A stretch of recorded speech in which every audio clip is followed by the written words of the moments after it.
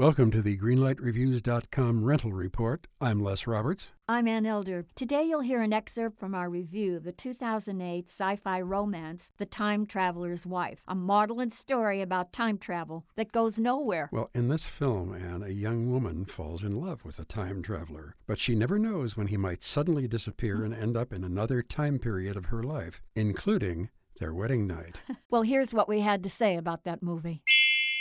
Listen, Les, I confess I didn't read the book, so I can't comment on whether Bruce Joel Rubin's adaptation of it is remotely worthy, but I can talk about a movie script and the preposterous plot line that was inspired by The Time Traveler's Wife, and I know it was a bestseller, but, listen, this movie is so confusing. Now, I like time travel movies. I loved Kate and Leopold. Right. I love the classic movie of all time with Christopher Reeve and Jane Seymour, Somewhere in Time. But this time travel movie left me with nothing more than a bad case of jet lag.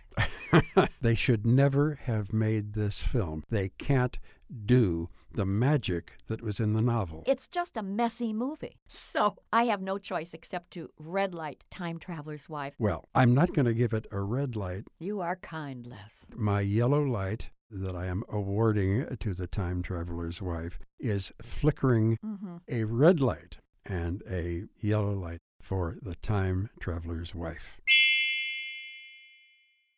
Don't you know that you're a grown-up?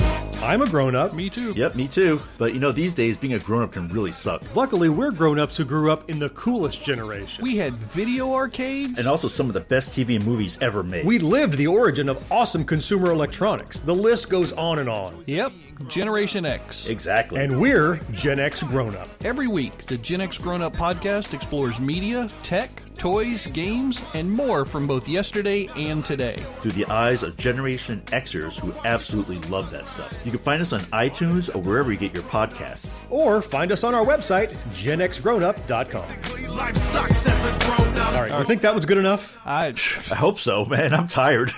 Who listens to a promo on a podcast and then goes and listens to a different podcast? Right. I've never done it. No. Right.